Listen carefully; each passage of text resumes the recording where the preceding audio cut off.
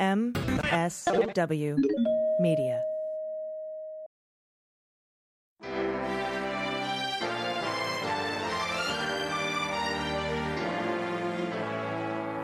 So to be clear, Mr. Trump has no financial relationships with any Russian oligarchs. That's what he said. That's what I said. That's obviously what our position is. I'm not aware of any of those activities. I have been called a surrogate at a time or two in that campaign, and I did not have communications with the Russians.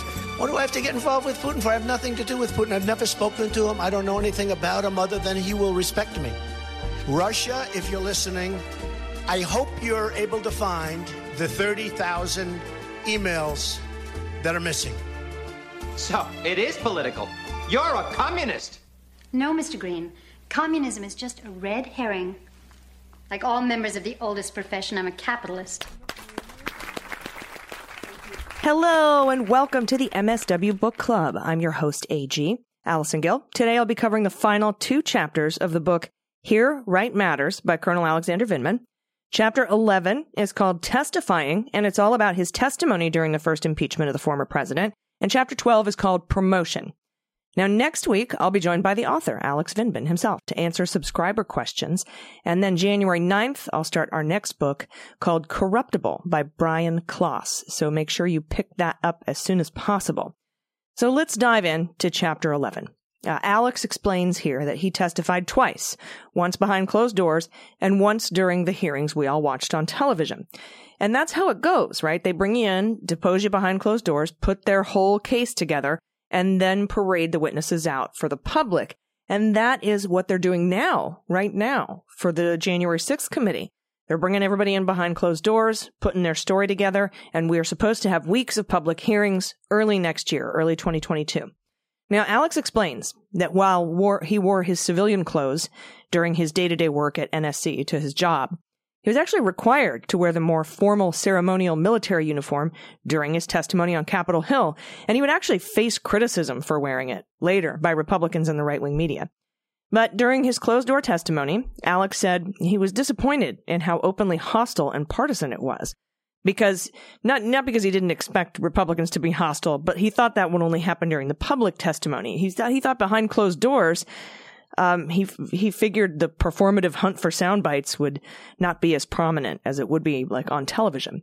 And with regards to the Republican members, he says, quote, "Truth was their enemy, so my conveying the truth made me their enemy too." But Alex felt he was on firm ground because he had the truth and he had professionalism on his side. Now, the most challenging questions, he said, came from John Ratcliffe, Republican from Texas, former prosecutor. A lot of folks said that because Vindman reported what he'd heard, he'd gone outside the chain of command and disobeyed the president's orders. And Ratcliffe questioned Alex as he was doing that. He was working the chain of command theme, but with a deeper nuance that Alex said he didn't immediately catch. As the questioning went on, it then became apparent that he was trying to lead Alex down a path that would end up with him implicating himself for having bucked Trump on behalf of his own policy goals. But Alex was actually just relaying official U.S. policy, not his own personal Ukraine policy.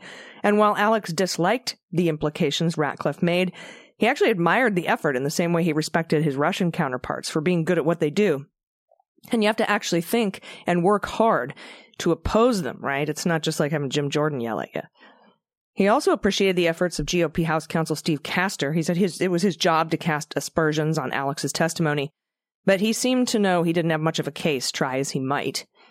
Most of all, though, Alex admired Chairman Adam Schiff and other Democrats for living up to their oaths and conducting a fair inquiry, and Dem House Counsel Daniel Goldman, because he was smart and competent. Now, during breaks, Vindman's lawyers told him to say less. And while Dems gave him time to chill a bit between Republican attacks when he was being questioned, he mostly kept thinking how much bigger the whole thing was than him. And if he was disappointed in the adversarial nature of Republican questioning during that closed-door testimony, it was nothing compared to what the right-wing media did to him, especially the attacks alleging Alex had a dual allegiance of some kind. Because that kind of smear would make it hard for him to operate as a foreign area officer. It jeopardized his career, and they knew it. And after the questioning, he and Rachel went back to Volkov's hotel to have a drink. And he was startled there when some guys insisted on buying them a round of drinks. And then another guy did. And it started to slowly dawn on Alex. He was now becoming a public figure. And the positivity of the public was a nice counterweight to the bullshit heaped on him by Fox News like you and Ingram. But then the full-scale attacks began on Twitter, including a guy named Jim Hickman, who claimed to know Alex and labeled him an Obama globalist. He claimed that during a Germany military exercise, he had overheard Alex bash the United States to Russian officers, in Russian, no less. Hickman doesn't speak Russian, but whatevs. Hickman claimed he was Vindman's superior officer and reprimanded Alex for the betrayal. But Vindman never reported to him, and said that if he remembered Hickman correctly, he was this analog simulations guy doing gameplay for military exercises. They never, yeah. But Hickman's delusions were picked up by the far right and amplified by conservative media. And Vindman tried to stay cool, but he says it was difficult. It's hard to have your integrity questioned publicly like that, especially at such a large scale. Trump Jr. picked up on Hickman's lies, and then the president himself. But that actually sparked a huge public defense of Vindman's integrity. General Dunford, Mike McFaul, all publicly deriding Hickman and defending Alex. Now, the day after his closed-door testimony, he went back to work at the NSC with the intention of focusing on his work, but the attacks continued. And 2 weeks before his public testimony, he learned a hard lesson that sometimes you can't do it alone. You need systems and lawyers. And Alex says that lesson is one he didn't like to have to learn. Quote, "It was the first time since I snapped and started wailing on that school bully back in Brooklyn that I couldn't stand up for myself." Now, he was hoping the Army would come to his defense, but they remained apolitical. Despite that, though, in early November 2019, he was called in by the Army Chief of Staff, General McConville, who assigned Major General Garricky to be Vindman's quote-unquote handler for the Army, meaning any engagement between Alex and the Army would have to go through Garricky. And then we get to the public testimony, November 19th. And he'd already had a taste, Alex did, of what it was like to be a public figure, but now he'd be thrust into the middle of it on television for millions to see. And it wasn't just himself he needed to consider, it was his family, too, and his job at NSC would likely be in jeopardy. But he says, "I had a duty to testify." And he would do what he always did, jump in, let things cycle, and see where I landed. And that reminds me of my favorite Ray Bradbury quote. You've probably heard me say it a lot. We have to jump off cliffs and build our wings on the way down. And Vindman, as we've said in previous chapters of the book, he ran directly towards the confrontation to deal with it. Didn't hide from it. So Vindman prepped for the GOP hostility, and Nunes, who had taken a lead role for the minority questioning, he prepped for him too, and Alex would have to work to not show anger and remain professional. And he also knew that his former boss, Tim Morrison, had turned on him. He'd been the one to bring the Joe Wang whisper campaign into the closed-door hearings before. So he had to be prepared for his lies, that Alex was an unreliable, traitorous leaker or whatever. So Alex brought with him the Fiona Hill report cards on his performance to the public testimony. Now, he'd written a new opening statement, he and Rachel did. This one didn't leak, though. He sprang it on us that morning. And it was his twin brother who actually came up with the idea of focusing on his statements on their dad's concern about his testimony. Quote, "A stroke of genius from my quiet inner voice," he said. He needed to remind his dad, Congress, the whole country, and even himself that despite the flaws in our country, it'd be okay in the end because this is the United States. It's not Russia. That statement, written by Alex and Rachel, resonated with a lot of us. Now, during the questioning, Alex's goal was to neutralize Republican criticism and reach the public. He refused to make himself the center of the narrative and focused instead on the high value of his expertise. And there were some instances when Republican implications did anger him, especially when they insinuated that his entire career had some sort of hidden agenda, or they tried to diminish his expertise, or even criticized him for wearing his uniform that he was supposed to wear. Alex worked very hard on not allowing himself to respond to those sleazy attacks with anger. But at one point, and we all remember this, Nunes failed to address him by his rank, and Alex corrected him instantly. He wanted to let him know he wasn't going to be pushed around. And then when Jim Jordan, who's now under investigation by the Select Committee on the Insurrection, by the way, when Jim Jordan insinuated that even Fiona Hill thought Alex was an unreliable leaker, Alex was at the ready. He pulled out her report card and read part of it into the record. Quote, Alex is a top 1% military officer and the best Army officer I've worked with in my 15 years of government service. He's brilliant, unflappable. He exercises excellent judgment, was exemplary during numerous visits, etc., etc. And that pretty much handled Jim. And it was during Alex's exchange with Democratic Rep Maloney that he said he reported the call because it was his duty. And at Maloney's request, he read aloud the second-to-last paragraph of his opening statement. Quote, Dad, my sitting here today in the U.S. Capitol talking to our elected officials is proof that you made the right decision 40 years ago to leave the Soviet Union and come here to the United States of America in search of a better life for our family. Do not worry. I will be fine for telling the truth. Then Maloney asked, he would worry if you were putting yourself up against the President of the United States, is that right? And Alex said he was deeply worried, because in his context, that was the ultimate risk. Then Maloney asked, why do you have confidence you can do that and tell your dad not to worry? And he said, Congressman, because this is America. This is the country I have served and defended, that all my brothers have served, and here, right matters. After the testimony came the second wave of attacks. He was also experiencing hostility at the NSC. And to protect his family, he thought about moving out of their house and on to the military base. But they gave that decision a few days and instead got the Army to increase their security. But for all the vitriol from Trumpers, right-wing media, etc., it was nothing compared to the outpouring of support from ordinary Americans. Most astonishing to the Vindmans were the old-school handwritten letters they got mailed, emails, social media posts, old friends reaching out to show support, strangers on the street showing support, all expressing admiration and pride in Vindman's courage for doing the right thing. But despite all that, Alex felt the big retaliation coming from a mile away. And within 48 hours of his not guilty Senate verdict, Trump fired Huge and Alex. And on a Friday afternoon in February, the NSC HR lady walked into his office and said, please step away from your computer. Leadership has determined your services are no longer required. Pick up any personal effects. You will be escorted from the building. He didn't have anything to pick up. He knew it was coming, so he had gotten everything out of his office already.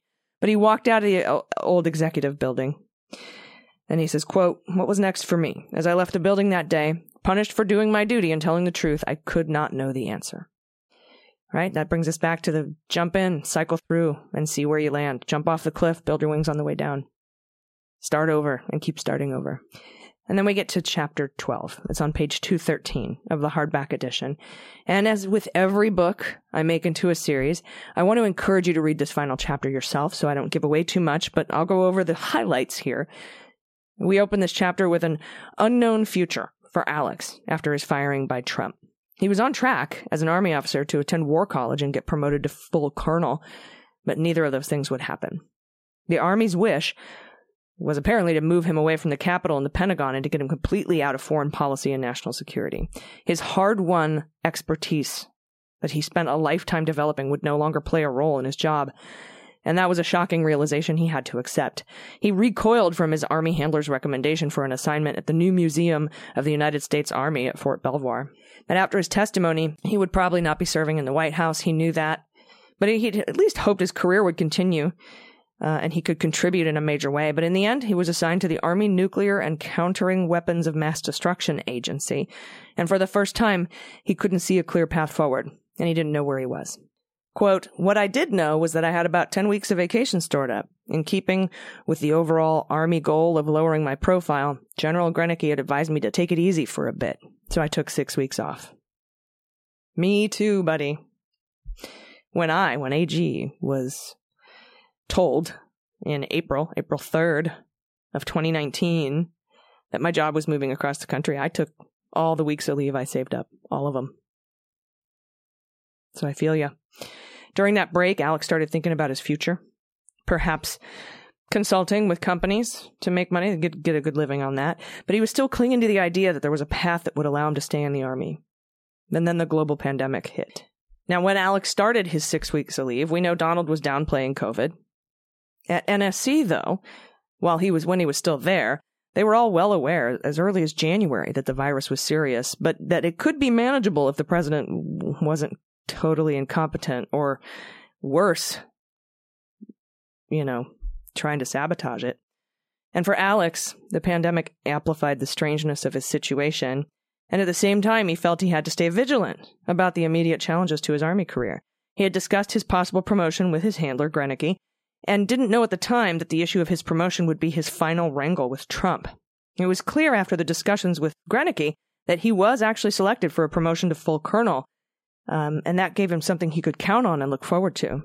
They realized, though, he and Greineke as they talked, that if Trump balked at his promotion, it could jeopardize the promotion of everyone else on the list, or at least hold it up. And Vindman thought, maybe if I retire, I could take myself off the list for consideration, and that would free the Army up to promote everyone else. Greineke seemed confident the Army would fight for Vindman, though. He was wrong. This is from page 222. The promotion question, along with the question of what might happen to the whole list, now became the most immediate and unsettling of the great unknowns I brought on myself, on my family, and even my fellow officers, some of whom were in urgent situations and needed to know whether they'd be promoted. For the first time, I didn't have a strategy. I couldn't calculate the risks involved in any of the actions available to me. Feeling dependent on an outcome that was beyond my control to effect, I felt paralyzed and trapped. Rachel, as usual, had a clear view. There were few realistic options for me in the Army now, and they all looked like major come-downs from what I'd been doing my whole career. While there was undoubtedly high risk in retiring, and especially in leaving without being promoted to colonel, I knew I could find fulfilling employment and explore new avenues in my areas of expertise in the civilian world. Pull the plug now. That was Rachel's position. And that was May, and neither Rachel nor Alex could know if Trump would win re-election in November and continue to make their lives miserable. And in June, they learned that the White House was trying to prevent his promotion. Meadows was actually calling top brass at the Pentagon and berating them for not fabricating dirt on Vindman that would exclude him from the promotions list. Hundreds of military officers were living in suspense about their promotions, and Alex knew that he had to act, and act fast. He says here on page 227, my choice was becoming clear. I could continue hanging on to something that was, in stark fact, over, or I could take command of my own destiny. I could assume the Army was the only place where I might thrive, or I could retain confidence in my skill set. I could procrastinate in the face of the great unknown, or I could have faith in my gut, knowing I'd find some way to put my skills to use. I could wander in confusion down a familiar but increasingly dark path, or I could start over. Start over and keep starting over. I'd learned that lesson long before I joined the Army. I learned it from my dad, and starting over would be far easier for me than it had been for him. I wasn't a widower with 3 kids arriving in a country where I didn't speak the language and with no job prospects, and I had a lot more than $759. I had an Ivy League education, a stellar 21-year military career, high-level experience in foreign policy, the respect of great mentors, and the love and support of millions of my fellow citizens for doing my duty. So on July 8th, 2020, he submitted his retirement paperwork. Now, within 3 weeks, he had his final out-processing paperwork. That is an unprecedented time frame to get that done, by the way. But the push came from the top, of course. And on his first day as a civilian, he published an op-ed in the Washington Post, calling out the president for tyranny and his botched mismanagement of the pandemic, and he announced his intention to serve the country in a whole new context. His immediate goal was to address the threats to the U.S. at home and abroad, and though he couldn't get his Army promotion and didn't get his Army promotion, he'd given himself a promotion to serve the country in a new way. And boy, does that resonate with me and my personal journey as well. And as Alex so aptly puts it, I'm an advocate for public service, for revival of genuine patriotism, for ethical leadership, and for standing up to bullies. Now, in the epilogue, he writes about the lessons that he learned. Start over and keep starting over. Commit to your passions. Navigation is everything. There are people here. Know your role, and don't self-deter. And I'm going to let you read those for yourself. And I look forward to speaking with Colonel Vindman next week for the final episode to answer subscriber questions. It's going to be a great discussion. Until then, please take care of yourselves, take care of each other, take care of the planet, and take care of your mental health.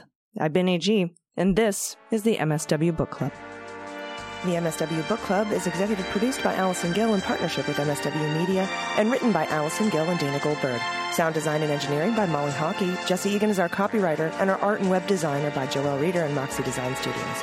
The MSW Book Club is a proud member of MSW Media, a group of creator-owned podcasts focused on news, justice, and politics. For more information, visit mswmedia.com.